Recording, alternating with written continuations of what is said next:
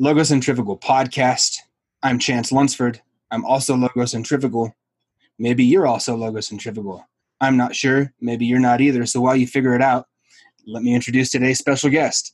I have with me today the very talented, the very sage, the one and only Oz Samat. Now, Oz is a man I ran into on Twitter. I'm not sure exactly even how I ran into you. Maybe because of Jose Rosado or something. I'm not sure.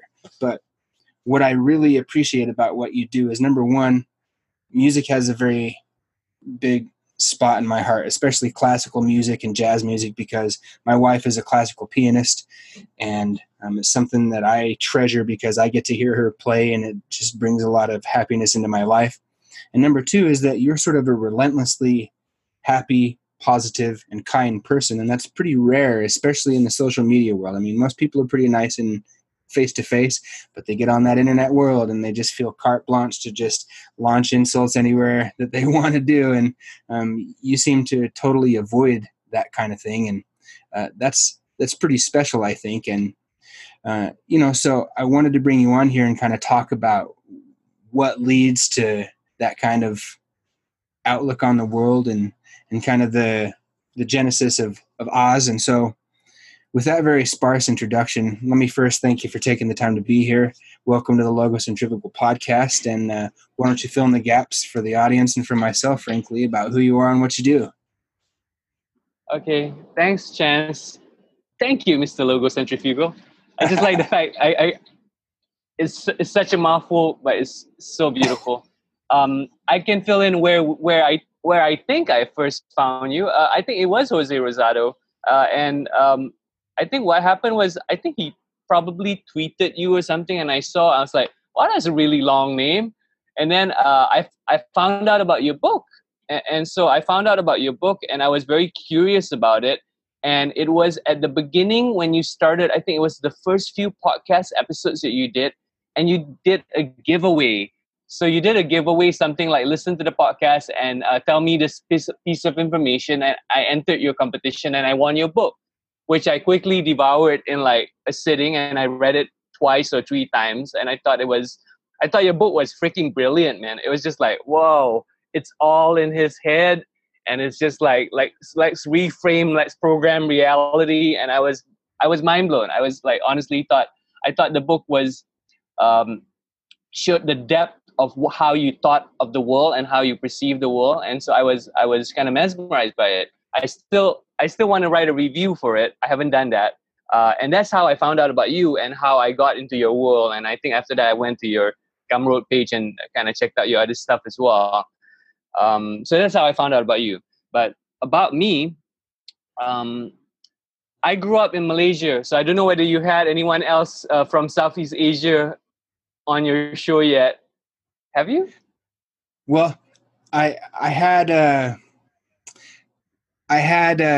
my friend Kunal from India, but that's not quite the same. So not really. Yeah, it's like, yeah, East Asia, South Asia. So, I guess, so what's my story? I grew up in a family of artists, basically. I mean, my dad's a writer. He's actually quite a prominent writer here in Malaysia. He's one of Malaysia's national laureates. He basically looks like Gandalf, literally with a beard and all. And he's like 87 now. I grew up in a family where we had books all around the house, like literally like tons of books. My mom is also a journalist, and she was working in a women's magazine. So I'm the awkward kid in the house, we had ridiculous amounts of Cosmopolitan and Vogue magazines all around because that was part of her work. On one side, you had all these women's magazines from the 80s because I'm born in 1980. So I was so used to seeing American 80s fashion with big hair and like really bright colors and stuff like that. And, there's always like a help section in the back and all this mass media, buy these clothes, these are awesome. And then on one side, my dad had stuff like Ernest Hemingway and like what stuff is here? He has a whole bunch of James Patterson. He has Gorbachev. He has political books, Gunter Grass, So I grew up in a family where literature reading and the concept of spending your money on books until you were completely broke was not something fawned upon. So I grew up in that kind of family where knowledge and growing yourself intellectually was part of my childhood. And so that's my background as a kid. And what led me was when I was a kid, I wanted to become a writer because my dad's a writer, my mom's a writer. That would make sense, right? But at some point when I was 16, after my after growing up listening to, when I was 13, 14, 15, I was listening to gangster rap. I was into Snoop Doggy Dogg and Warren G, American hip hop, because I would buy a newspaper, and there's a newspaper here called The Star, and they would have the Billboard magazine charts. And one day I saw Snoop Doggy Dogg, Doggy Style, number 1, 1994 or something like that, 1993, 1994. And I thought, I have never heard of this person. And this was pre-internet. So I had no clue what I was getting into. And so, and my dad's open-minded. So he's like, you know, he'll buy me a CD. He even bought me gangster rap CDs. He's like, oh, you want this? It's 48 ringgit. Okay, sure. And I was like blown away. I'm a 14-year-old kid. I'm listening to this guy talk about all these gangster rap things. And I was like, wow, this is very different than Nirvana. Or this is very different than like TLC. This is very different than Criss Cross. This is very different than standard pop music. Criss Cross. Yeah. I was all into that, man. I performed jumped at my school assembly for English Day. Serious. And I tripped on the mic, and so people couldn't hear half of what I was rapping. Even when I was like the middly Mac Daddy, I can't do it anymore, but I used to do it. Anyways, so I listened to that. I was in a hip hop stage. Outkast, Criss Cross, TLC, Snoop Doggy Dogg, Warren G, Craig Mack, all 94 to 96, amazing years for hip hop. And then what happened was someone introduced me to Nirvana, and so I listened to grunge, and I was like, I want to play guitar. And so my grandma bought me an gave me money to buy an 80 ringgit guitar. That's like $20. This blue Sunburst kapok guitar, which means it's like a really cheap guitar that you would go to a shopping mall and buy. And that was my first guitar. And after 3 months, I didn't quit. So my dad said, you know, if you're gonna still play guitar, I'll buy you a nice classical guitar if you promise to learn to read music and take lessons. And I'm like, sure, you know, you're gonna bribe me with a guitar, I'll take lessons. And that was my journey, man. And that was like 23 years ago. And since then, all I've done from high school onwards was just do music. So I went to music school after 2 years of playing guitar. Went to music school for 5 years, got a degree in music arranging, gig for about 2 years, moved to the States. I was in Boston. I went to Berklee College of Music. I got some scholarship. I did a dual major in jazz composition and guitar performance.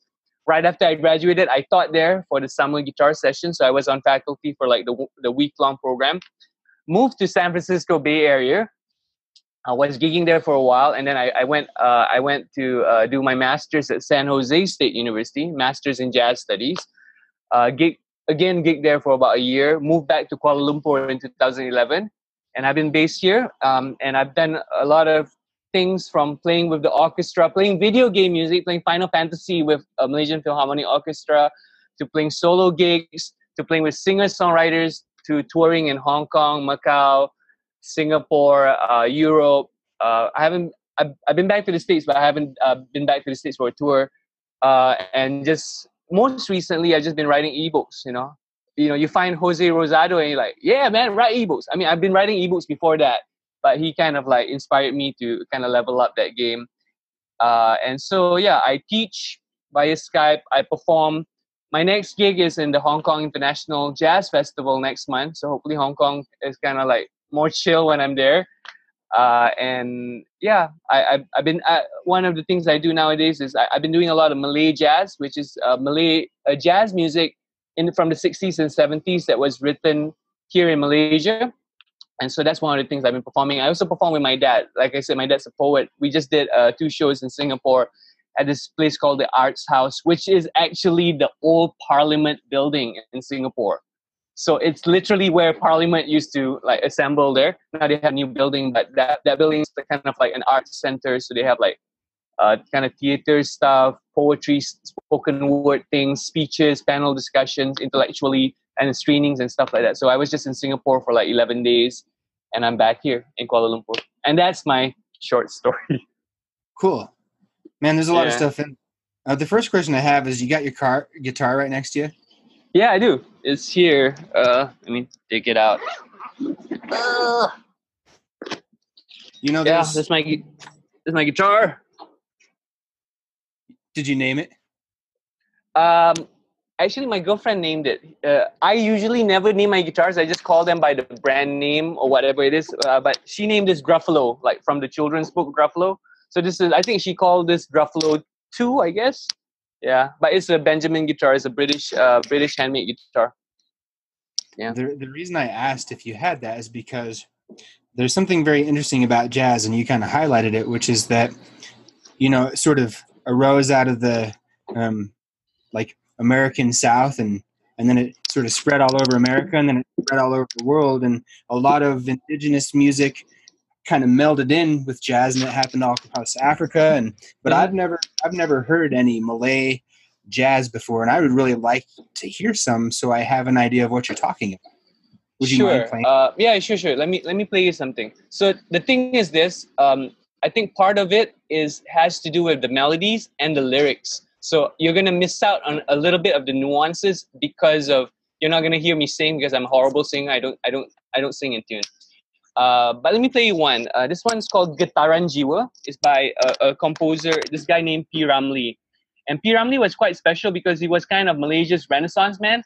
He was an actor, a director. I think you might be fascinated with the crazy amount of how prolific he was. He was an actor, a director, a singer, a composer, and he basically kind of like was, he's still respected as kind of a Renaissance man for the whole scene, even years after his passing. And this song is actually it's called Getaran Jiwa, which means something like stirring of the soul, and it's a love song for song. One of the lines in the song is andai dipisah lagu dan irama, lemah tiada berjiwa, which is, if you separate melody and rhythm, you would lose its soul. Song would lose its soul.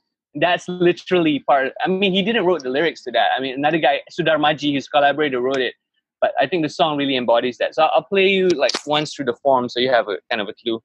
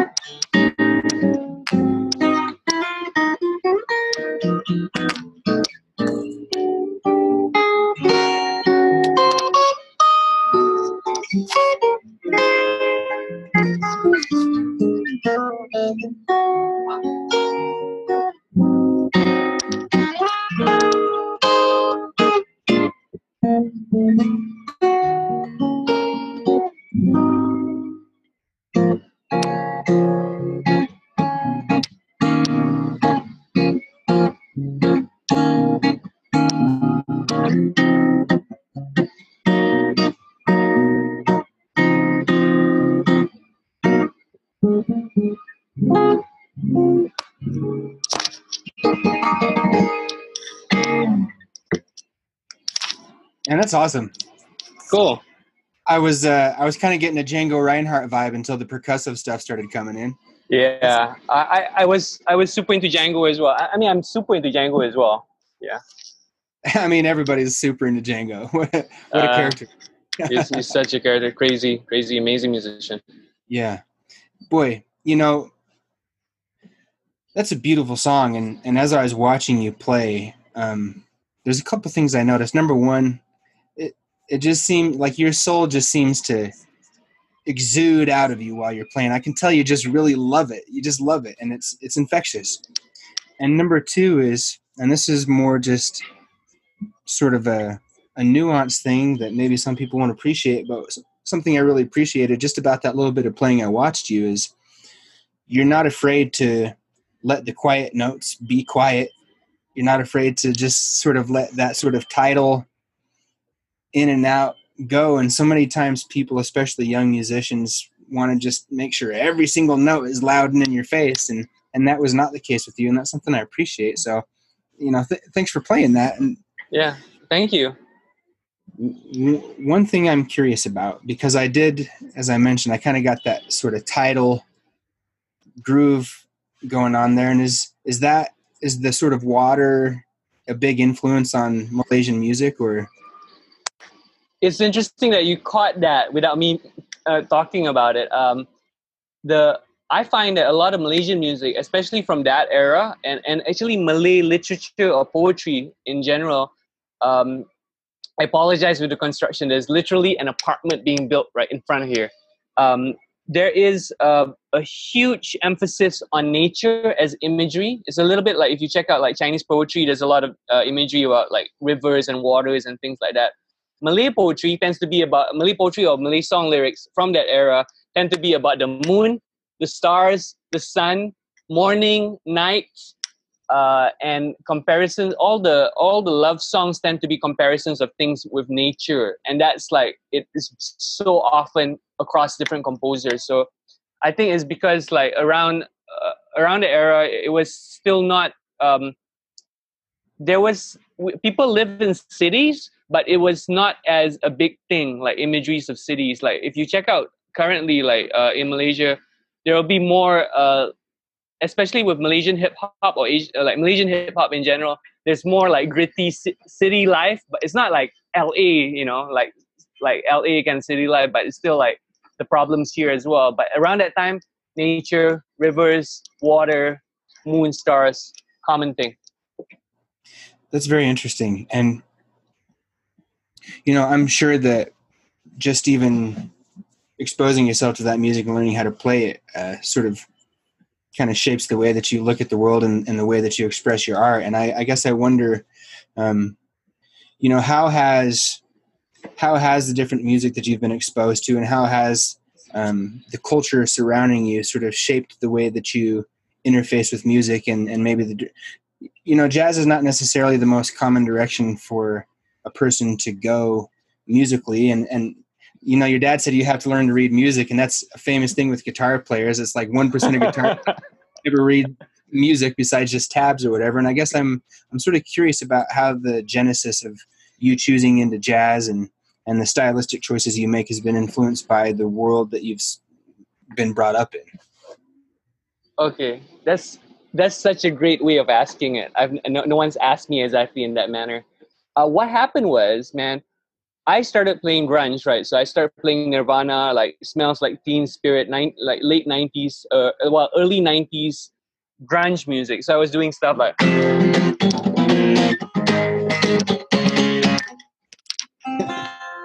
That's what I played, you know, like...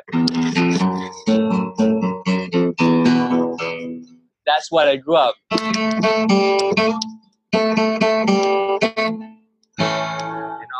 That's when I started playing. That was why I played, and then what happened was, and it's interesting because what happened with that style of music, that what got me was, I was used to listening to very produced American hip hop, which means that all the sounds are very beautiful. I mean, the lyrics might be gritty, but the actual tones that you get out of a keyboard or the samples were very beautiful sounds. And like grunge to me was like, why is the mix so horrible? I was like 15. I was like, why is this sound so like gnarly, you know? And I came in from grunge, so I didn't even come in from like produce, you know, it wasn't like I listened to a lot of the Police. I mean, I listened to the Beatles. The Beatles was another big influence to me.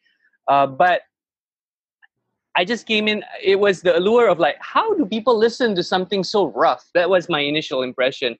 And from that, when my dad kind of brought me into learning how to read music, I was learning, actually, I took classical guitar lessons. So I was doing stuff like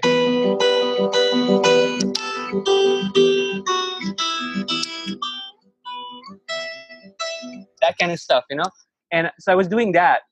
The advantage of coming from that kind of perspective was, like you said, I was probably like the very small population of guitarists that I could actually read music. And what happened later on was that gave me an advantage because I started playing music when I was 16. So when I started music college when I was about 17 or 18, I had classmates, man, that were played piano since they were 4 and also double on violin. I was in a classroom of 14, 15 people.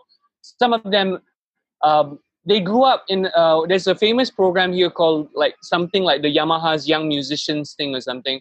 Yes. And that one, what happened with the JMC stuff is they all, almost everyone from that program had perfect pitch because they've been training since they were like freaking 4 years old. So they could, you know, you could drop a coin and be like A flat, but slightly flat or something. So I was surrounded by people like that. And I can't even tell if the song's verse is done or something around that time. And so I came in from classical so I could read. So at least I had that. And I was because I decided, and I was from a pure science stream. See, in the high school here, you could be an art stream student. So you could study literature and like fine arts, things like that. And you could be in a science stream where you had to take stuff like physics, biology, chemistry, and those subjects you would be basically kind of the smart people. If you were in Asia, in Malaysia, if you were in the pure science stream, that was where you would be led to. You're going to take computer science, and you're going to be an engineer, and you're going to be electrical engineering, all this kind of things that at that time in 1998 were what will be considered profitable careers to go into. So you would actually be able to make money, make a living. And so I was from a pure science stream, and my whole environment around me in school, I went to public school. And in fact, my school was the second worst school in terms of discipline in the whole area. So I remember going out from my school and there would be gang fights outside, or like rumors of gang fights, and people would bring knives and shit like that. It's crazy. I wasn't part of that scene, but it was not like the safest school ever. But you know, I was in so-called the good people's class, the smart kids class, whatever. And I decided to do music. And my you should have seen my math teacher. She went completely berserk. You're doing music? You're doing music? Like, it was completely like not the thing. And so I did classical, and then I went to music school. And at that point, I remember the exact moment when I decided like jazz was a thing I was so fascinated with. I was in the class with this guy, Hanafi Imam. He's a bass player who went to Berkeley as well. And there was a singer in the class, Tahira Roshina. She's a good friend of mine. And she wanted to sing Misty, you know, like Ella Fitzgerald version. Ella Fitzgerald, or like, who's the other lady? Anyways, like she wanted to sing Misty. And my teacher asked, you know, who wants to play guitar for her? Because, I mean, she plays guitar, but not that well. Okay for like singer-songwriter stuff. So I said, I want to do it. And she said, oh, you know, you may have to transpose it. I'm like, I want to do it. I just volunteered. Not that I was very good at transposing E flat to C. I was horrible at it, but I was like, that seems hard. I'll try. You know, I just like a challenge. I kind of grew up in a family where I like the challenge. And I remember watching a Joe Pass video on VHS in the library. I was like, yeah, I've heard Misty. I probably heard it like once at that point. Once ever in my life. I was 18. I was like, yeah, I can do it. I've heard that song before one time. You know, I'm, you know, you go just like, it's like going into the pool, into the deep end. I remember spending like probably an hour and a half trying to freaking change the key. And then I found the chords, and it was all like the wrong shapes because I used the chord dictionary, and it's a horrible way of learning jazz at that point. But then what happened after that was someone told me about Charlie Parker. And said, if you want to play jazz, you have to listen to Charlie Parker. And I'm like, okay, who's this Charlie Parker person? I have no clue. And so went to the music store, and my dad bought me the CD. I found a CD called Bert's Best Bop, and it's basically his best recordings out of the Verve when he was on Verve Records. I listened to it, and you have to remember this is quite a leap for me. I grew up listening to R&B and hip hop. Then I listened to grunge, and here I was listening to Charlie Parker. That's a huge leap for my ears, my fragile pop ears. And I listened to it, and I read, I had the CDs. I read the inlays that, he listened to Stravinsky, the Firebird Suite, and he listened to all this classical music. And I was listening to it, and my first impression was, wow, this is really horrible music. It was so dissonant to my ears because of all the extensions, all the notes were all the tension notes. So literally he was playing the correct notes, but the worst correct notes you could play over the song. So it would be like, I'll be like,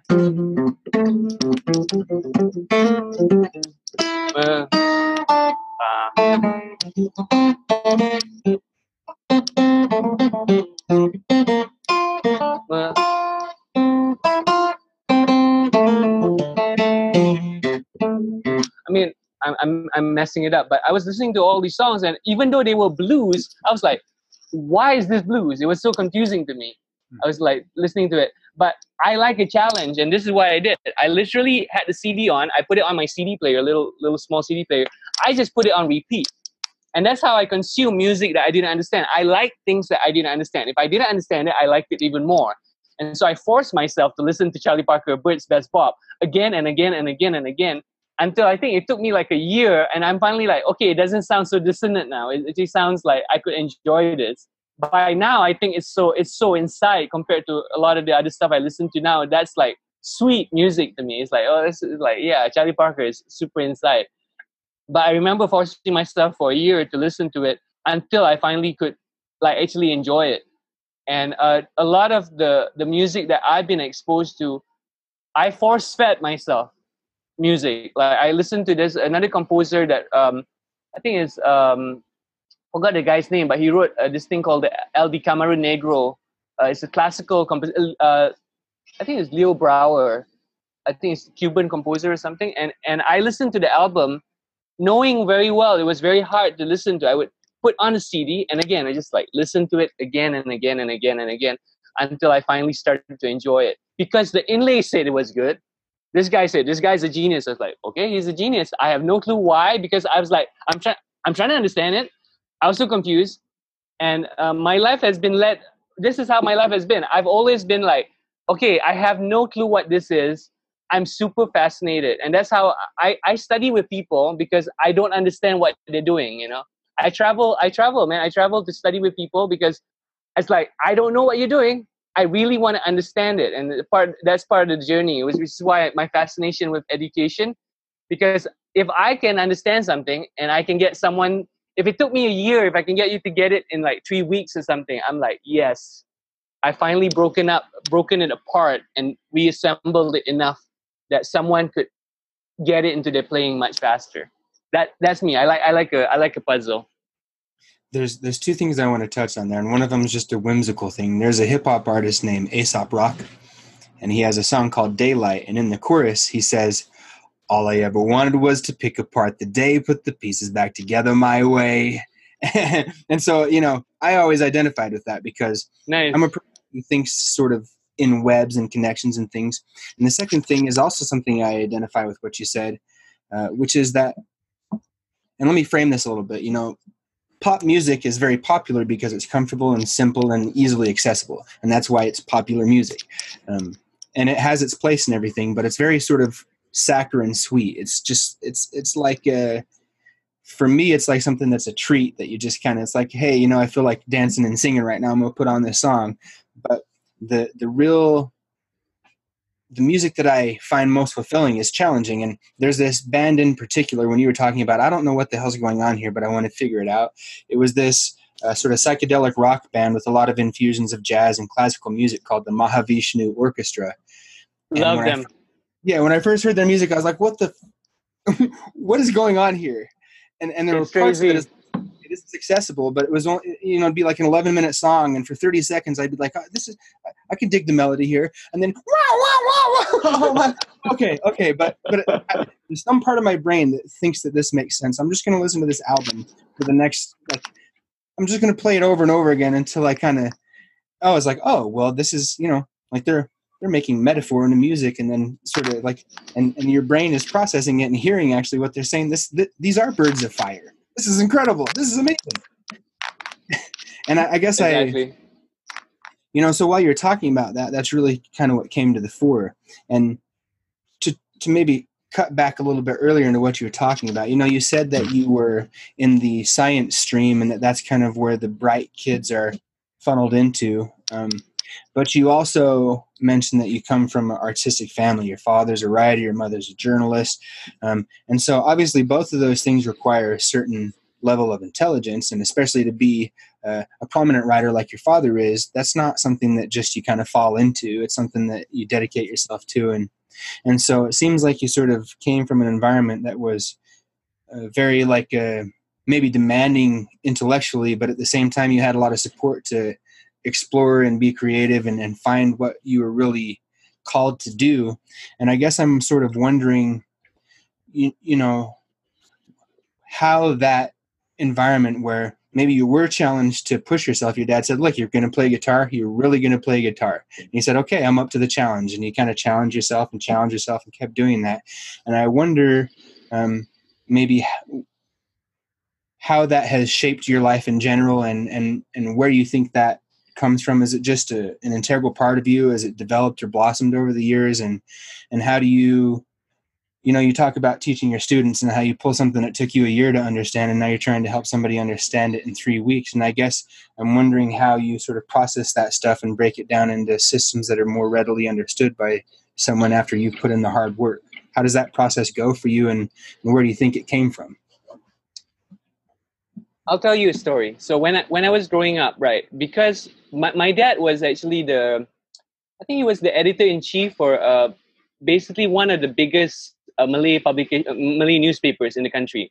And I think it was around probably 1989. I think it was 89 or 1990. So I was probably like 9 years old or something. And he decided to quit his job as an editor because he was tired of being in a newspaper where it was regulated. Basically, whoever would be, the powers that be, would control what news would come out, right? It's just about politics, right? It's like the news we put out will be the news we want people to read. And so, in fact, he wrote a book about this. He wrote a book called Hujan Pagi, which means morning rain. And it's about media being controlled by politics or whoever owns the publication. And so he quit. And as a result of that, he was in the house all the time. So unlike a lot of people where, you would have stay-at-home moms, my mom went to work and my dad would be working at home. So I would literally just watch my dad be reading books and writing books. He had all these like cards. He would write character, this is this character named whoever, and this is what he would do, and this is what he would say. And so I saw structures. He had structures of organizing things. And I remember when as a kid, he would tell me, you could write a story and you could start from the beginning to the end. But what if you take chapter 6 and you put that first, and you put chapter 2 here, and you put chapter 5 here, and chapter 4 here, and then you'd leave this out until the very end or something. He would teach me structures for storytelling, and he wasn't formally trained as a writer. I mean, he basically, I think, just before university, I think he had this thing called I forgot what certificate is something, but it's basically he didn't have a university education. He went up to high school level, and he had some kind of certification because Malaysia was colonized by the British. So right about independence, 1957, British rule went to Malaysian rule. So people, and my dad grew up through British education, through the Japanese World War, Japanese occupation here. So he went to Japanese school. So he can speak some Japanese, like some basic Japanese. And also then he went to some Malay education as well. So he went through three different school systems. And also he was encouraged by people some of his teachers encouraged him to write. So when in his 20s, he had short stories and essays and short stories and poetry being published and stuff like that. And when I grew up watching him write, that led me to I was a very independent learner. Even though I went through the school system, when I think about it, some parts of how I learned have been what would be homeschooled now in a way, because like, you know, I would go to school and learn stuff, but I would also have all these books at home that I would be able to read because he had books at home, right? So, and the weird thing is, this is another funny story. My parents never taught me how to read. So up to like age 7, when I went to school, I couldn't read. I failed my midterms for my, like, when I was 7, right, my first year in school, I failed my reading and comprehension. The teacher would give me a thing and I couldn't read it. No one taught me how to read, like literally. And it's very weird because it's like, my girlfriend told me this, is like, your parents never taught you how to read, because in a Chinese Malaysian household, if you're a competitive household, you get your kid to read as soon as possible. But my parents were like, yeah, he'll learn how to read. You know, it's just like it's kind of like a hippie family, man. It's like free flow. We would decide like, oh yeah, we probably should go out and eat, and 1 hour later we'll go out and eat or something. It's like very free flow. But as a result of that, I was so used to independently be driven to do creative things. So like for me, for example, yesterday I had an idea. Okay, I'm gonna make my first Malay video course in Malay, guitar course about neo soul R&B guitar, because a lot of people have been asking me. I thought like, you know what, I'm gonna make it. And so what I did was I made a cover art thing on Canva. I wrote a sales page for it. I wrote a description for it. And I started selling it yesterday before I slept. So I got one pre-order in. So I guess I should make it now because someone ordered it. So I have to make it. And those kind of things where it's kind of, I decide a project. It's very entrepreneurial, meaning that no one forced me to do something. I decide autonomously decide to do something. It's something that I've used to since I was a kid. But as a result of that, I don't play well with others. I don't like structures imposed to me. But I can make projects on my own, and I'm quite independent if it's an artistic project. But if it's like, you know, if someone tells me to do something, like, why do I have to do that? It's like, you know, it took me a while, and I'm an only child, so I'm a spoiled brat. I'm a spoiled brat, man, meaning that if I don't get something my way, you know, for years I'll be like, but why, you know?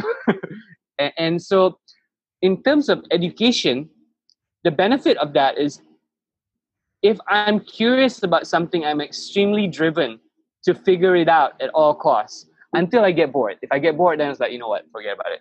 But I would pursue something like, you know, I'm super into like bluegrass guitar, you know.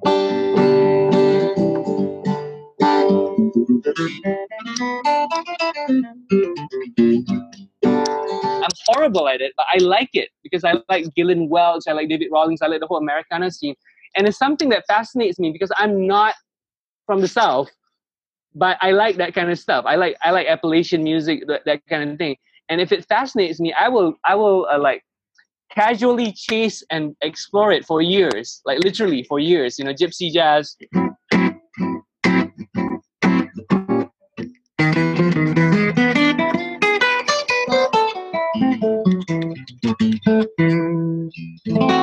know, all these things. A lot of it I do really badly. And I tell my students this, a lot of stuff, I do it really badly, but I'm curious about it. So the things I could figure out, you know, I'd be like, no.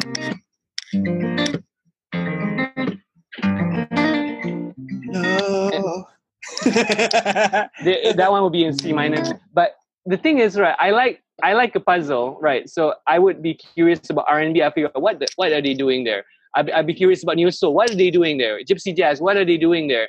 And so I think because of that curiosity, I will break it apart into systems where you could consume it faster, because it's like, oh, you need these chords and these scales and these melodies, and if you put them together and you actually listen to the music, you would have fake R&B or fake neo soul, or like enough gypsy jazz to sound kind of gypsy jazz but not super authentic.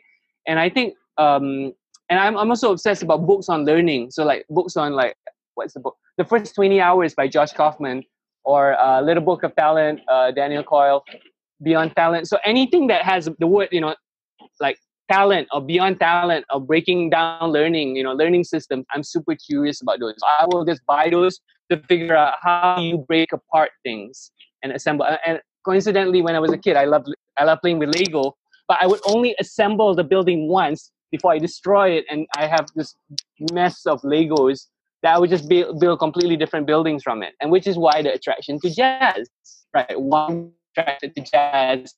I studied classical guitar, which is here's the piece of music, respect the composer, play it as written, and play it as perfect and as beautiful as possible. Your wife's classical pianist, you would understand this. Play it as beautifully and respect the composer. And jazz would be like, you can make shit up, basically. You can make stuff up. You can be your person. It's like, I think it's the perfect American art form. It's like, this is the history, but do your thing. And if you sound too much like someone else, we don't like you. Because you're not supposed to sound like someone else. You're supposed to know how to sound like someone else, but go forth, do your own thing. That was the attraction.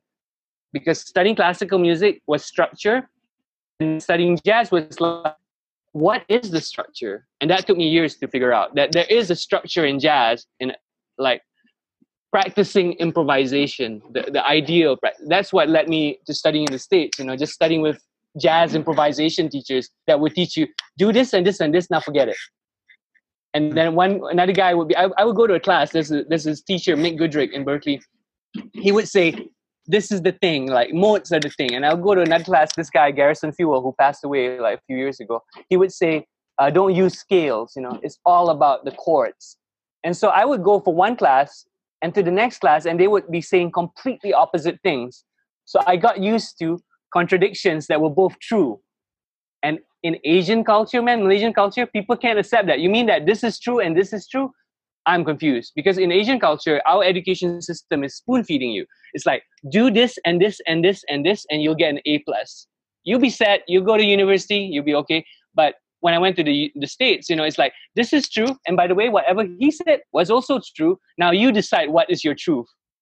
That was the attraction. Loved it. Love it. So as you were kind of going through those things. Yeah, so I was just going on. I talk a lot. No, that's this is a rants are welcome kind of a podcast. Okay. But what you were saying, I was thinking to myself, well, man, it's no wonder he gets a kick out of my book, because that's kind of what that's all about. It's like, look, here's some principles. Now you decide how you want to live. That's been my whole thing my whole life. I'm an only child as well. And my dad is a very interesting character because on the one hand, he's just hyper masculine, hyper alpha, just sort of, this is the way things are about certain things. But then creatively, intellectually, he always encouraged me to do whatever I wanted in that regard. Read what you want, listen to whatever music you want, explore creatively whatever you want, and I'll encourage you to do that, but just go for it. Don't half-ass it. And having that sort of juxtaposition, and I'm an only child, and I was raised basically only by my father. My grandparents helped when I was a kid, but my parents divorced. My mom really wasn't involved in my childhood. And so I had this interesting thing where it's like, it's Mr. like super hardcore Will on the one hand, but then on the other hand, hey, I'm not going to get in the way of whatever music you want or books you want to read, and that's cool. Make stuff. Go make stuff. It's interesting to you. Go for it. And as a result of that, a lot of the stuff you were saying, I can identify. It's like, yeah, I've always been pretty sharp about picking stuff up that I'm interested in, but I don't want to just keep doing the same damn thing over and over again. It drives me crazy. But like you made the Legos, and then you're like, I'm good on that. I'm just going to do whatever I want now because I understand the principles. Now I'm going to make my own thing. Okay, I understand the principles of jazz, and now I'm going to go make my own sounds. I understand the principles of this, and that's enough, but now I'm going to do my own thing. And that's something that I really identify with, and it's something also that I think in order to sort of maximize your creative expression of who you are as a person, you have to adopt at least a piece of that ideology and bring it in, internalize it, because that allows you, like, my essential chanceness can only be expressed if I have the capacity to understand who I am by and that's a great example of the thing that you said about, like, only play scales, well, only play chords, well, decide what you want to do and create your own style and make something of that. And that's true in religion. That's true sort of in the traditional sense of politics. It's like, well, this is the extreme and this is the extreme, and where are you in the spectrum? And exactly. And so I guess I'm wondering, sort of in that frame and in that light, what do you think it is about you in particular? I mean, you mentioned you're an only child and you kind of have an artistic family, but you also seem to have this like infinite fascination and this dedication to exploring that fascination and manifesting whatever comes from it. And I'm wondering, number one, maybe why you think it is that you are that way. And I'm also wondering how much composing or how much original music do you create, or are you Are you typically playing other people's music, or do you make a lot of your own original music, or how does that go for you? Okay, in terms of the composing thing, to be honest, I haven't written a lot of new stuff recently, and I find that I went through a lot, a huge period of composing a lot. So I don't know, I have like something like 10, 12 albums out or something. I went through periods where I was composing a lot. My first album, when I recorded my first album called Acoustic Gestures in 2004. And that was like 3-4 years in the making. I was playing fingerstyle guitar music. So, you know.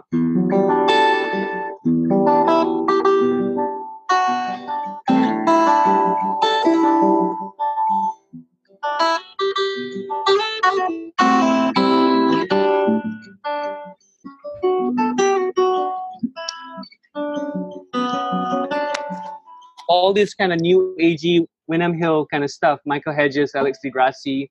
And so I was writing that kind of music because that really resonated, because it's like a little bit of the classical thing, but there's a bit of the jazz harmony thing. And I wasn't doing it like intellectually. It was just like something that I resonated with. So I was writing that kind of fingerstyle guitar music, literally 1980s and 1990s fingerstyle music before it became a thing on YouTube. Because like in 2004, when YouTube came about, percussive fingerstyle guitar, you know, the whole, all these kind of like very visual things became possible because of the bandwidth and because of YouTube. You know, Andy McKee, which I love his playing, he's amazing. Thomas Lee, a lot of the people I follow. And what happened was, I recorded that album, and after that I went to Berklee. I wanted to record my first album because I wanted a document of my playing before I went to the States, before I went to Berklee, before I learned, studied jazz. I wanted to know, how did I sound like before all these new influences came in? And what happened was, when I went to Berklee, I was writing a lot because I was a jazz composition major. So I wrote all these kind of jazz tunes and stuff, you know, like, well, I can't remember one now, but it's basically like kind of jazz standards kind of stuff, that kind of harmony. And I wrote for big band, I wrote for like large ensemble for horns and stuff like that. And then, but I didn't release a new record until 2010. So you have to remember there's a gap here. 2004 was pre-Berklee. I released an EP called Snow and Ice, which was basically me complaining about how cold Boston was in 2007 or 2008. And then 2010, I realized, and this is the story, I was living in California at that time. I went to the bookstore. There's a bookstore right on the main street where downtown Berklee is. It's called Pegasus. And there was a magazine. I forgot the name of the magazine, but it was basically one of those like artsy, improvised music, contemporary music, art music magazines. And in those magazines, a lot of people would be writing really abstract music, you know, things that you would only get grants from like arts foundations for, you know, because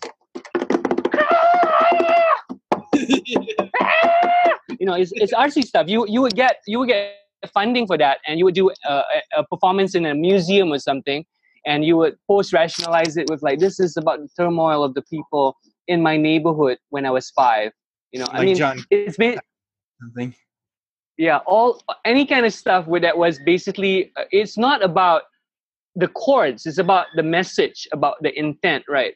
And I was looking at the magazine, I'm like, wow. And I read an article about some guy who had like 100 albums out. I'm like, my God, I'm such a slacker. I haven't released anything really new or substantial. I went home, you know, like really upset, like, you know, like a kid with a tantrum. I went home. I was like, screw this, I'm going to record my second album. So it was literally like about 12 o'clock, 12:30, like noon.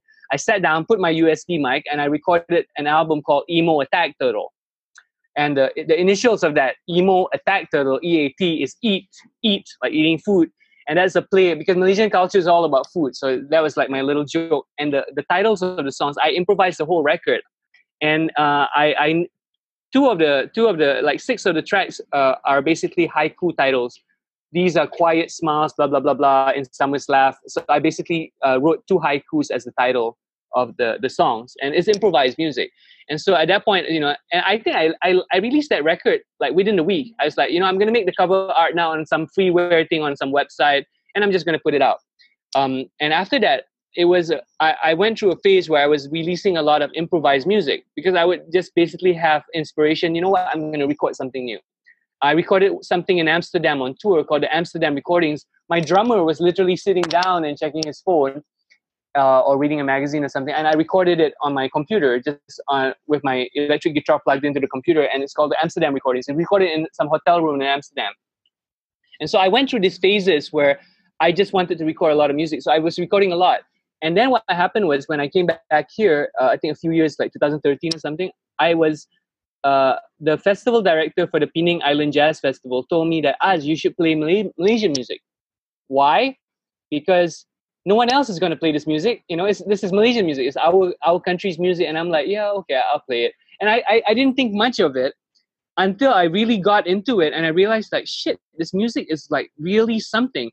And you'll notice a pattern in my life. Everything creative that I've done or interesting has, because I've been upset about something.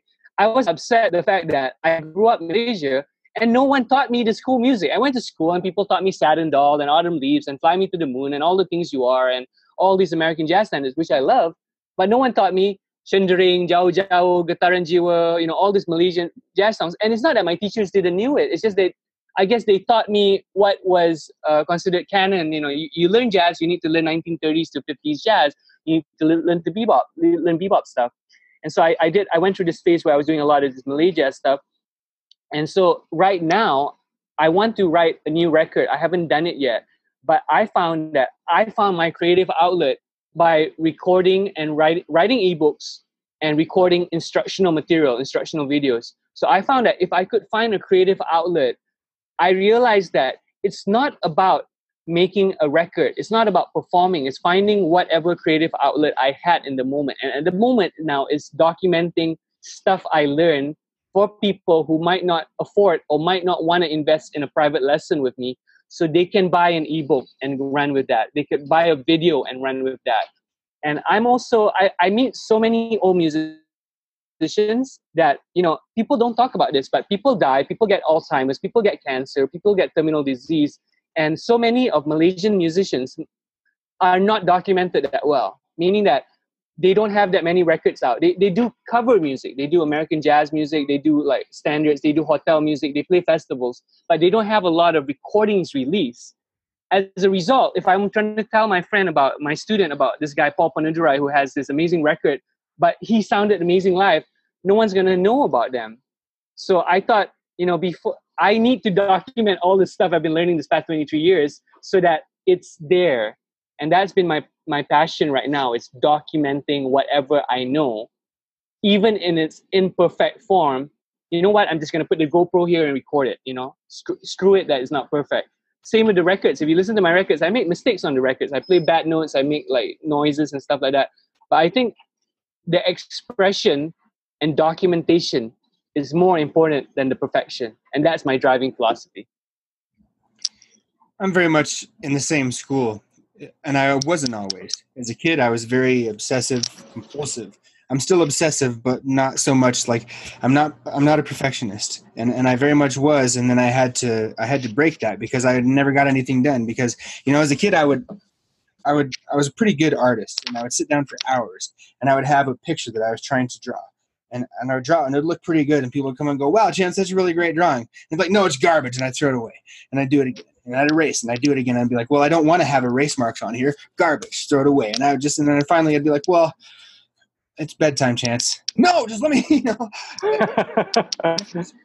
And it turns out actually that my dad was very much the same way. My aunt told me one time, your dad was just an incredible artist. And he threw basically everything he ever drew away because it wasn't exactly perfect. And he stopped drawing it all. And at a certain point I thought, I have this need inside of me to do my own thing. I have to express who I am as Chance, and I'm just not going to do that because it's stifling. In the times in my life when I've stifled that, I've had issues with suicidal thoughts and all this kinds of stuff because there's something within me that just is screaming and bursting to get out, and when I don't let it out, it like destroys me from the inside out. And so when you're talking about this, it's the same with this podcast, man.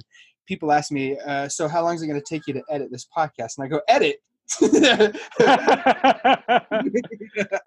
No, man, this is going up tomorrow, as is. But it's like the book Uncommon Mentality. Is that exactly the book I wanted to write? No, but I felt once I was done, and I set a release date on that book, and I was literally writing that book up until 4 minutes before I released that book. was like, oh my God, I got to go to a coffee shop. I got to finish this book up. I got to get it done. Okay. And I literally cannot wait any longer. This is the absolute minute I set this deadline, publish. And I got it out, and it's cool. And, you know, I'm planning on doing a revised and expanded edition on that book because I've had a lot of feedback, you know, and things like that. But I guess the point I'm getting at is that if I hadn't written that book, I've sold almost 100 copies of that book. It's not, it's not a big deal, but it's some. It's a lot. And I've had a lot of feedback on that book. People said the same thing as you. It's like, I read the book, and basically I got the book because I like you, Chance. But then I went, oh, there's some stuff in here I really want to get into, and I'm going to go and reread this. And I've had a lot of feedback like that, and it makes me feel good because I wrote that book because I had to go through some stuff to learn the things that I put in that book. And when people come back and they say, hey, I really liked, even sometimes it's just, I really like this one thing I've brought into my life, and it's brought me something valuable. It's like, perfect, man. I'm really glad to hear that.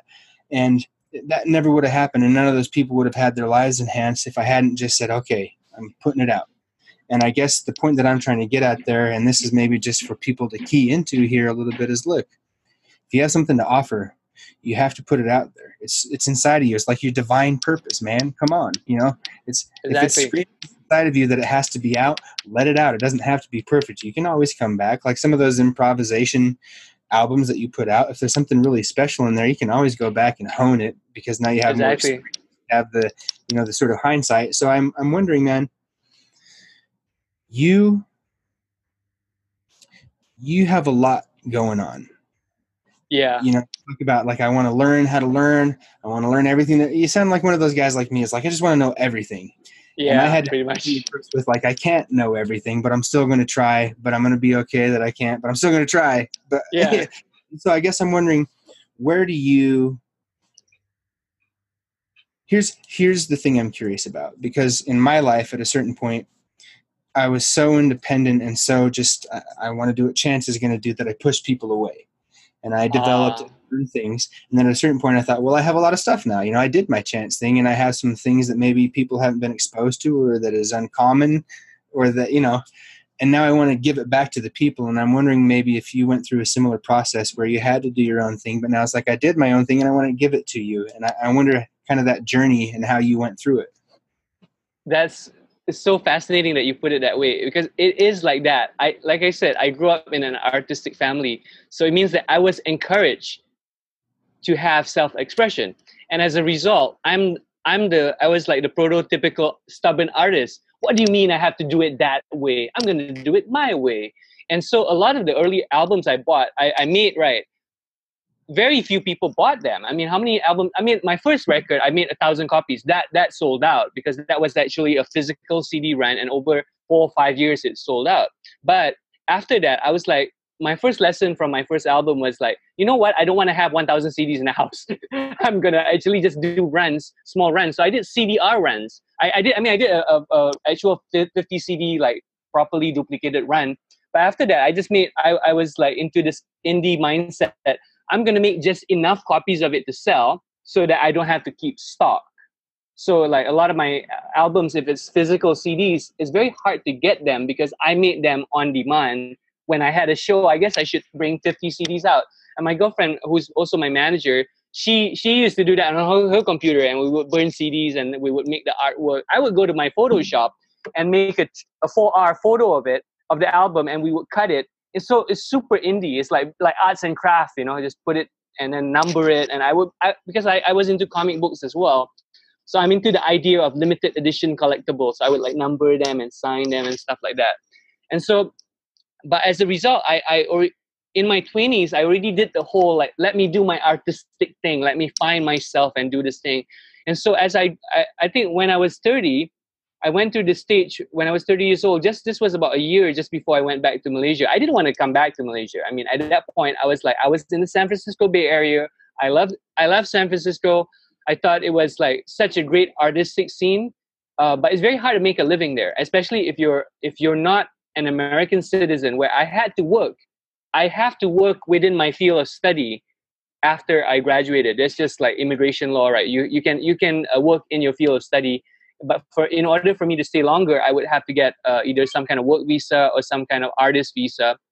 And so I couldn't find any viable options for me to prolong my stay. And my parents were still supporting me as well. They were sending me money for me to do my thing, find myself, do my art. And so I was kicking and screaming coming back to Malaysia. But what I found out was I thought I wouldn't be able to play gypsy jazz anymore. I wouldn't be able to play video game music. I wouldn't be able to play fingerstyle music. I mean, fingerstyle music, I was already established here as an acoustic guitarist. But when I came back, I realized that I could do everything, and I could do even more because the scene is smaller here, big fish, small pond kind of thing. But I find that you grow based on the amount of opportunities you get. And within like from 2011 to 2019, I've done so many amazing, interesting artistic things that I have friends in New York who they are in the center of like jazz in the artistic world, but you might be stuck playing in a small club every week for 5 people because you're searching for your art. But I mean, they might be artistically more refined than me. They might be more pure, but I got a lot of gigs that just because geographically I'm located here, I got a lot of opportunities, and I worked my ass off trying to get those gigs and trying to like basically perform at the best of my ability. And because of that, I could grow artistically. And I found that the progression I had was I'm less of an artist now, meaning that I'm not so stubborn about my art. I'm more open to collaborations and getting feedback more than ever. I'm still stubborn, but less stubborn than before. And what I found was this past few years, I've been fascinated with all these other things on Money Twitter, like stuff like copywriting, sales letters, DMing people, or like, I mean, I'm not very good at DMing people, but like, just like writing good copy, writing good sales pitches, negotiation, all these things that actually are life skills. As an artist, if you do not know how to talk to someone, you cannot get a gig. If you don't know how to socialize with people in public, it's very hard to build a network of friends and just build relationships. I know so many people, they DM me super awkward things like, bro, can you listen to my music? I'm like, I have no idea who you are. You've never commented on my thing ever, but just like those things. And because of my fascination on that, nowadays, I've been teaching and that more. How do you DM someone? How do you send a good email for someone to actually take notice? I've been writing a lot of reviews of books. I've been doing I have a podcast which I literally record before I get an Uber. I have about 200 episodes of it plus, and they are all recorded on my phone, literally while waiting for an Uber. I'll have my phone and I'll be like, one idea. It'll be like a 1-minute podcast, and some of it's an hour long, but some of it's just like 3 minutes or something on one thought. And so I'm always interested in finding what I call containers. How do I express myself within a format? A podcast is a format. An album is a format. An ebook is a format. Those are all containers. And so within those containers, I can be creative. And within an 1 hour lesson, I can be creative. Within a half an hour talk, or I've done like 3 TEDx talks. So I did one where I was performing, the other 2 I was talking. And so, you still there, or did the screen freeze? Chance, you still there? I think it froze on me. Okay, good. Okay, cool. So anyways, that is my fascination. So nowadays, I'm been more interested on the commerce side, on the business side, on the interpersonal side. And those have been the things I've been talking about to younger musicians or younger artists in general. So I've been invited to give talks on those topics because I find that is what's lacking in the education system. You know how to make good music, but can you make a living from it? And I'm all about the long game. How long can you have a sustainable career in the arts? Someone could start a band and be famous in Malaysia within like 1.5 to 2 years, and they could be disbanded in 3 years. But I'm more interested in how could you start a band and still have a career in music for 10 years, 15 years, 20 years? How do you do that? And how do you not, when you're 50 years old, like suddenly realize that you can't gig and still make a living rather than having to make a Kickstarter for like, this amazing musician, he can't work anymore. Let's raise some money for him, which is why I'm writing ebooks. I'm trying to figure out what are ways where I could potentially have kind of, not sort of passive income or residual income at least from what I do anyway. So I'm not starting a dropshipping store or Shopify store or something, but I'm doing something that I'm already doing. But what parts of this thing that I do could be monetized so that when I'm 50 years old, I'm not starving and I can still like, still do art and still like be self-sufficient. Those things I'm teaching people right now because I'm fascinated with that. That's what has led me from this journey of being super artist to now being like, how do you make a living from this? That's my journey. I like that. And there's a lot I identify with in there. And mine's not necessarily dissimilar, although my sort of infinite fascination leads me to, like I played drums in a very mediocre quality, and I write, and I'm not an excellent writer. I mean, I'm a decent writer, and I tweet, and I'm not the best tweeter, but I'm good at it, and I lift weights, and I'm not the world's strongest man, but I'm damn strong, and I get pretty damn good at stuff. And then it's like I lose interest, kind of like you talked about before. It's like, okay, well, if I really wanted to dedicate myself to this one thing, I know I could be the best or close to it, but I don't want to just do that. I'm fascinated. And so it sort of drives me back and forth. And what I've had to start to understand, especially because I'm married, I have 3 kids, it's not just a life of whimsy and just sort of following my nose wherever it goes anymore. It's like, how can I turn these things that I'm interested in into enough of an income doing my own thing that I can cut every chain around me, and then I can do whatever I am doing to provide an income wherever I want to do it, and while I'm pursuing whatever I want to do, and then I can turn that into something that I'm already doing. And so for me, things like this podcast or writing or these kinds of activities, they're very broad. I could talk to you, I could talk to a businessman, I could talk to a politician, I could talk to a religious leader, I could talk to just some dude who I thought deserve to have a chance to tell their story, even if they've got 1 follower on Twitter or they're just like my brother-in-law or something like this. I could just bring whoever I want and talk to them. And same with the writing. Yeah. It's like I could write a self-help book, or I could write fiction, or I could write a blog, or I could write an email, and these kinds of things. It just allows me, if I can develop a following and I can develop an income from doing some of these things, then I can sort of follow that fascination. And it's like what I'm really hoping to do eventually. And sooner rather than later, to be honest, although I have principles and things, and I don't like to get too sleazy about the sales thing. I know a lot of people, it's just like, just go for it and extract as much as you can. But like you talked about, I want to have a relationship with my audience that they feel like they know me, and they do, because I'm being genuine and open, and I feel like I know them because I'm interacting with enough of these people that they know that I'm not just full of shit, and I'm not just some guy who's trying to jerk them around because I want some of their money. I want to offer you something, and then I want to be paid for that because I feel like I've given you something valuable, and I know it's valuable because I put so much work into it. And I guess that's sort of a message for people to cue into. It's like, hey, there's nothing wrong with getting paid, especially if you're putting your heart and your soul and your effort into it. And that's what it's kind of all about. That's the beauty of a capitalistic system is, yeah, you can be a monster. You can just make it all about the money and all about getting rich. And that's sort of your passion is just money. But to me, that's a hollow thing. It's all about letting the money fund the adventure, not the adventure being the money. And I think that's an important distinction. So look, I warned you about this, but we're closing in on 90 minutes right now. Yeah. And we've talked about sort of, this is Oz. This is where you come from. This is the atypical upbringing that you've had. And then, and then not only that, but then you went all over the world and you've done all these very cool and interesting things. And you've talked about how you extracted all the lessons from all these different styles of music and all these places that you've been and all these teachers. And then you're starting to be the teacher. You're starting to share those lessons. And that's something that I really appreciate. And I know, I've had a great time talking to you. I feel very at ease talking to you, and you seem like a great guy.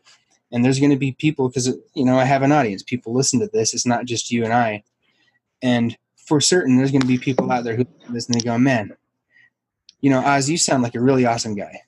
And I want to be able to express myself in such a way. I want to find the teachers, and I want to decide for myself, and I want to coalesce these ideas into something that's essentially me. But I don't have any idea even where to start.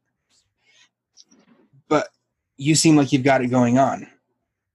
And if that person was sitting in front of you, whoever it is in your head that you imagine that would be, and they said, Oz, can you tell me what are one or two things that if I started doing these things right now, maybe on a principle basis or just like a daily practice basis, what are the one or two things that would give me the most bang for my buck that I could start doing right now that would set me up for success on this path of personal exploration and creation?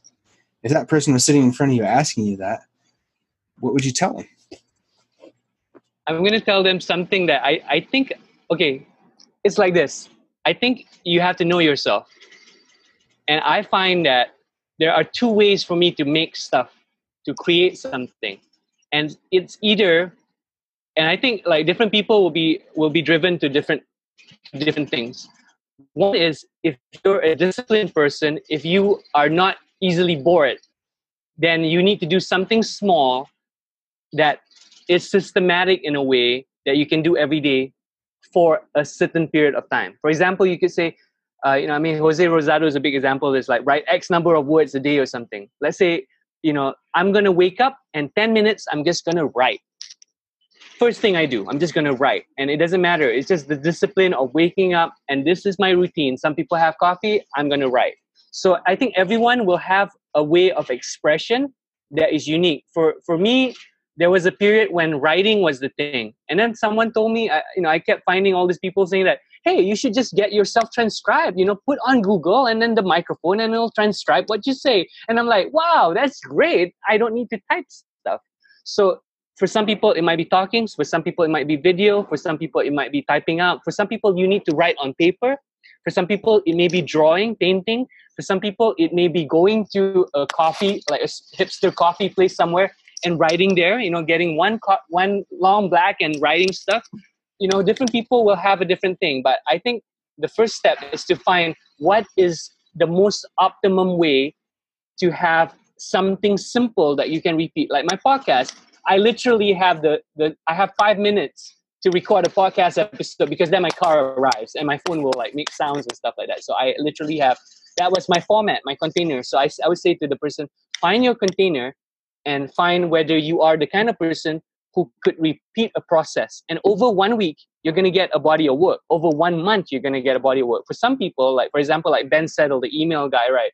He writes an email every day. And I admire that. I have no discipline like that. I wouldn't be able to write an email every single day. Jose Rosado does that, an email every single day. I know myself better now. I didn't used to know myself. I find that I'm more of the second person, which means I work best on spurts. Meaning that if I have an idea, I have to run with it and complete it within a period of time before I burn out and get bored of it. So for example, today, I will have a gap of time after this where I will have breakfast. I'll go downstairs and have really cheap Malaysian breakfast because it's like super cheap to eat out here. Literally, you could have $1 and have like a bread with dal and like a tea or something. It's like a freaking $1 here. So you should, at some point in your life, you should do the cool nomadic thing and bring your family for a visit in Southeast Asia, because if you're American and you have American dollars, it's cheaper to travel here. Anyway, side note. But I will have breakfast and I will come back up and I'm going to record my next product literally within the time from maybe like 10:30 or 10:45 until about 11:30, because I have a student coming in. I have a student from Macau coming in. So I will set myself that dedicated amount of time to record as much video as I can for my product. And so that's my spurt. So you're either someone who will be able to repeat a simple process either for an indefinite period of time or a small definite period of time, or you might be the person who will need 1 or 2 days to just like, I'm going to go for this and finish it. I find that there's very few people who could do both things. They usually are one personality. I think I read in a Ben Settle interview or a book or something, he said, you're either the kind of person who's very dogmatic and I'm just going to do this every single day for the next 7 years, or I'm going to go for this project. And I found that, I'm the second person. So I need to finish things before I like burn out. So that's what my advice would be, is find your thing, find the method, your container for it, your process, and finish it. And that's the clue. That's the biggest tip I can say, is finish it. Even it's in its imperfect state, complete it. And this is the biggest thing, put it out there. So it doesn't have to be on Gumroad. It doesn't have to be for sale. But if you're a musician, put it on SoundCloud. If you're a talker, put it on YouTube, on Anchor, on Spotify, whatever it is. You have to put it out there. And if you're uncomfortable with selling it at the first thing, right? Just put it out there for people to judge. And boy, people are going to judge you. It's either two things. People are going to like it or people are going to hate it. Or the worst thing is people are not even going to care about it. So I think if you're going to make something, you have to make people either like it or hate it. And that's my quest. I want to make things that either people love or hate. If it's people are indifferent about it, what I do with that is feedback. It means that that thing at this point in time, either your marketing sucks or the thing no one wants it, which is fine. Because in the business world, right, people always say like, buy my $1,997 course and I'll teach you how to do this perfect thing and you're going to be a millionaire. You're going to make six figures. Because but the truth is a lot of these internet marketers, they've gone through the process where they release shitty ebooks, how to quit smoking or do this thing, or, like they release a $97 product that 5 people bought. What they don't tell you is that you go through iterations of shit products. My quest this year is release one product a month. And some of it no one bought. Or, well, people buy, but it's like 2-3 sales. But some of it, 30 sales, 40 sales. Some of it a lot more. But by doing it, you get feedback. By completing it, you can move on to the next thing. The biggest danger is perfectionism that stops you from completing something.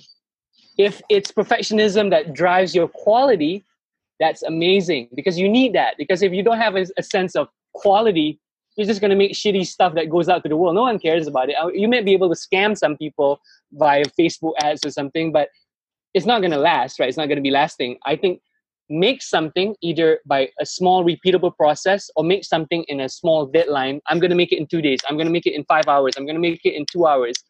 And know yourself. By trying these two things out, you'll figure out what kind of person you are. And then after that, it's just repeat. It's nothing more than that. It's just repeat. And eventually you kind of get good at it because you figure out what people don't like or what you don't like. And you find yourself in the process of trying to do these things, you will find who you are as a person, as a creator. And that's when you grow. That's what I found, So I'm going to make a product by today and I'm going to probably launch it by tomorrow. If I get all the videos done, I'll edit it by tonight and it'll be out. That's awesome, man. And maybe just a little tip I want to throw in to tack onto what you said is, if you don't give a shit about it, but it's necessary, systematize that stuff. Exactly. You have to do it, but you don't care about it, then put it in a system and make sure you find the most efficient, quickest way to do it that's sufficient to get you by, and then you don't even have to think about it. It's just a habitual part of your routine, and then that opens the doors for your real thinking, your real energy, your real work to be in the places and the platforms that really matter to you. For example, exactly. I systematize things like working out or these kinds of things because it's just something I need to have in my life. But it's not like, and there was one point in my life where I was like, I'm going to be the world's strongest man. And I tried, and then it didn't work out for me. And because I'm not a 300-pound man, and I'm not going to take a bunch of steroids and wreck my heart and suffer the consequences there. So I was like, okay, well, I'm just going to be very strong, and that's the system. And then it's done. I don't have to think about it anymore. But I have a blog and I have an email list and I write books and I have this podcast and I have different iterations of this podcast, even with my kids or just ranting, and then these sort of conversation ones. And so whenever, like, if I have a creative spurt, like you're talking about, it's like, what do I want to do today? Well, I want to write an email because it's something that's kind of intimate and I want to share. Or it's like, well, I want to write, maybe like 5,000 words about a subject. Well, I'm going to go to the blog. Or it's like, I really have something I need to get out of me that's going to take some time, and it's going to, okay, well, I'm going to write a book. Or I have a fascination with this person. I'm going to invite them on the podcast. And if they don't agree immediately, I'm just going to hassle them for the next 4 months. Nice. They say bugger off, Chance, and they block me. And then either way, it's like, okay, well, I did everything I could to make it happen. And so I guess the point I'm trying to make with that, and just to add to what you said, is just you are going to be one or the other of those people. You're going to be sort of like, this is my system, this is my routine, this is what I do, and this is the place where I get the most done. Or you're going to be like, I just want to do whatever I want to do. But you kind of have to be both, because you have to systematize. Yes. It doesn't matter to you, at least. And sometimes you get too locked up into a routine, then you run out of gas, because if you do the same thing over and over again, you kind of just end up running downhill, because eventually you don't have the capacity to be who you once were, because you get old and you fade. So yeah. I have a thing too. I've been doing this, and you're guest number 5 to be challenged to do this, and it's not a big challenge, but I want to ask you to share one question that you think people should ask of other people and one question that you think other people should ask of themselves. Whoa. What question people should ask other people? I think my question would be very simple, like it is such an entrepreneurship question. I would just go to someone, and I've asked this question to people. Um, so people have been following me on my Twitter, and interestingly enough, Malay Twitter, people who write in Malay, you know why people are on Twitter in Malaysia? Because they can't afford a lot of data apparently. So they can't watch videos on their mobile plan. So they take data. And as a result, I've been getting all these followers of people from outside of the major city, Kuala Lumpur. And I've been getting a lot of people connected to me, meaning they follow my stuff. And when we meet, we can actually have a conversation straight from whatever. They know what I'm about. And so I usually just ask them, well, we're now right in front of each other. What can I do for you? Is there a question I can answer? How can I help you? And literally, because they've been following me, usually they're like, oh shit, I don't know what to ask you now. I'm kind of flabbergasted they're even meeting me in person. Or they might have a good question and we can have a deeper conversation. So I think I would say, if you meet someone, especially if they know what you do or what you're about, just say, hey, we're here. Is there something I can help you with? Is there something I can answer for you? Is there a question that I can, what can I do for you? And something is so simple to ask. And I think the other question is if it's a question for yourself or myself, it's like, literally, what do you want? Like, what do I want? And it's such a difficult question because it literally is the propelling question that drives everything you do. Like, for a long time, right? I'll tell you the truth. When I went to the States, one of my dreams was to be on faculty at Berklee College of Music. That's what I wanted to do because all my heroes were teaching at Berklee. They wrote books and it was published by Berklee Press, So I literally went to the head of the assistant chair. I said, I want to teach at Berklee. Can I get a job? How do I do this? I was, an ignorant 25-year-old is like, what do I need to do to get a job? And interestingly enough, he said, I don't know whether I've told this to anyone, but he said, well, when one day, when you're so famous that you are in Guitar Player magazine, you're on the covers of magazines, we'll call you. That's what he told me. Which is logical, right? I mean, if you're going to get a high-profile teaching gig, you should be high-profile, right? You should be so badass that they cannot get... He said, when we cannot reach you, that's when we will hire you. Something like that, he told me. It was really honest advice, right?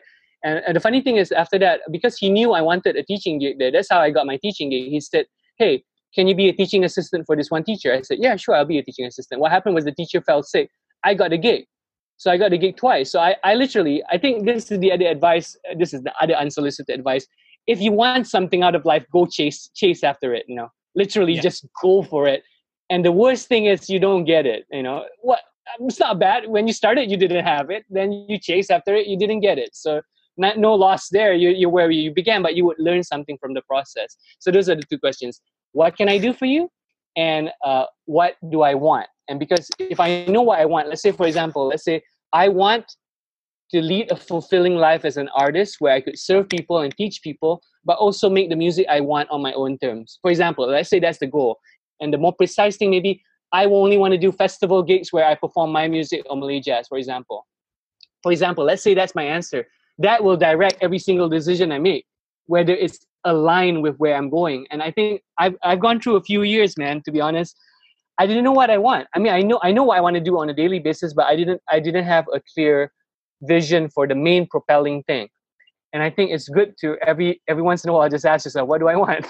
Because I found that every time that I've been able to answer that question, I've gotten what I want. The hard thing is figuring out what you want. Do you want to be fit? Do you want to, eat well? Do you want to travel to the States? I wanted to do a European tour as a musician. I saved up money. I did it. 1 month tour. It cost me a lot of money because it wasn't not a money making kind of thing, but it was a great experience. Amsterdam, Germany, France, Northern Ireland, all that kind of stuff. If I would say to anyone, like literally anyone in any kind of socioeconomic state, I mean, even if you don't have money, right? If you know what you want, anecdotal story. downtown Berkeley. I was in front of a Starbucks. I was in front of this homeless dude. He said, "Spare some change. Spare some change." I had bagel from a supermarket that I bought from like Fremont or something. And I told him, "Man, I can't give you change, but I have a bagel here, a supermarket bagel." I said, "I can spare you some food." He looked at me. "No, man, I want a frappuccino, bro." Even the homeless guy knew what he wanted out of his life, and it was sure hell not the bagel I offered. I was a bit stunned, but I keep telling that to my students. I said, even the homeless guy I met in front of the Starbucks knew what he wanted out of life, and at some point he's gonna get it, because he was parked right in front of the Starbucks, and he knew he wanted a frappuccino. He was like right in front where he wanted to be, and he's gonna get it. I don't know. I'm sure he was gonna get it at some point, either by people giving him money or someone buying him a damn frappuccino. So I thought that was the most beautiful thing out of, you get what you want, but you have to figure out what you want. And that may take you a lifetime. Yeah, you know, I give people similar advice, and I talk about it all the time on this podcast too. I always wanted to do a podcast. One day I said I had a podcast, and as soon as I said I had a podcast, I had one, and I started inviting people on. Ta-da! Now I have a podcast. Ta-da! You have a podcast. Closing in on 100 guests that I've had on this podcast, and I was like, hey, man, this is pretty cool. It's pretty neat. It is. Just a few months in, and things are going good, and it's all just because one day I said, I have a podcast, and then I started recording them. And that's exactly. You know, I echo that advice. It's critical. It's critical. Choose in. And I'll add one more thing to what you said. When I say choose in, what I mean by that is you say, I'm going to go for this, and there's two options. I get it or I die. And you have to treat it with that level of seriousness, because if you don't, you're going to bitch out on it eventually, and you're going to say, man, you know, it was really hard and I gave up, and then down the road you're going to go, man, I wish I'd really done the thing that I actually wanted to do instead of withering away in this thing that I didn't want to do because it seemed a little less like difficult to do at the time, or offered a little more comfort at the time, and then now I never chased my dream and I regretted it for the rest of my life. So go for it. Go for it. Exactly. Exactly. This, you know, this is the kind of the time where I want to give you a chance. I'm grateful for you coming on here, and you've been a great guest, man. You're a fascinating dude. And in fact, if you're interested, I'd like to have you on maybe a couple months down the road. We could talk about some more things. I'm interested in the Malaysian culture and stuff like that. No problem. We could branch out, but in the meantime, why don't you tell people where they can find you on social media? Why don't you tell them where they can find you on Gumroad? Why don't you tell them where they can find your music or these kinds of things, so that they're interested in doing that. They can find out more about you and invest in what you have to offer them. Okay, so a lot of the things on social media, you probably find me under Az Samad. That's AZSAMAD. So like my twitter.com/azsamad. So the first and last letters, AZ Samad. So on Twitter is that, on YouTube is that, on SoundCloud is that, on Facebook is Az Samad Music, MUSIC Music. On Gumroad is Az Samad Music. And there's two of my main websites where you can find the stuff what I've been up to in the past or stuff that I'm making now. It's just azsamad.com, my website. And also I have another website, which is a WordPress blog kind of site. It's called azsamadlessons.com. And on that one, you can find my podcast. You can find interviews I've done with different people. I had a series called Creative Fridays, where I interview musicians and creative people from around the world. And I also have book reviews. I do a lot of book reviews. A lot of it's music books, but there's been now a shift to like some business and entrepreneurship books as well.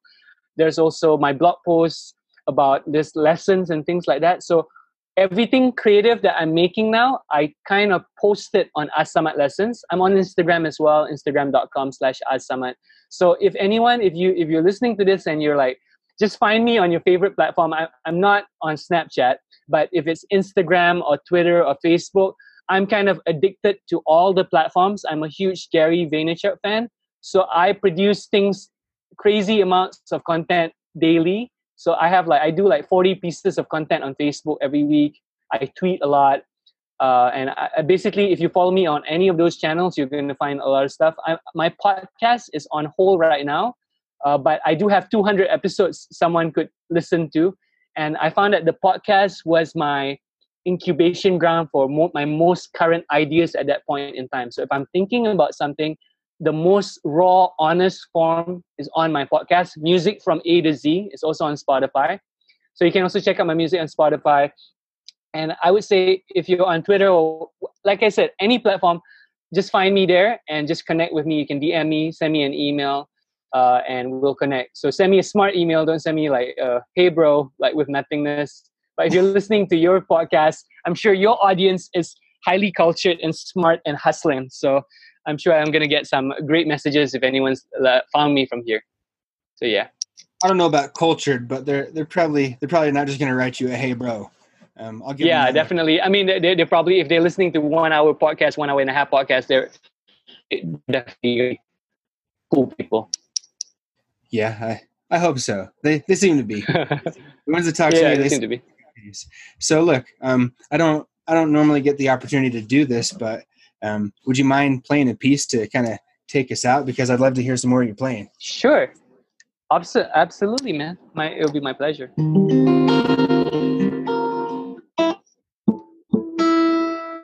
So I'm going to play, so the composer that you heard earlier at the beginning of the show was P. Ramlee. This other guy is Jimmy Boyle, and he's from Penang, which is an island that is very well known for the food.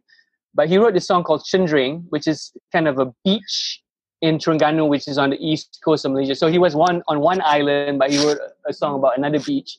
And the harmony for anyone who's into jazz or Brazilian music is very similar to the Antonio Carlos Jobim song called Dindi, Dindi, Dindi. And so I found that this is kind of like it could be a chill bossa nova. It's called Cendring. So I hope you like it. So I'll play this one to take us out. You see how much Skype lessons I do because I'm just moving the camera in frame. So I do this all the time.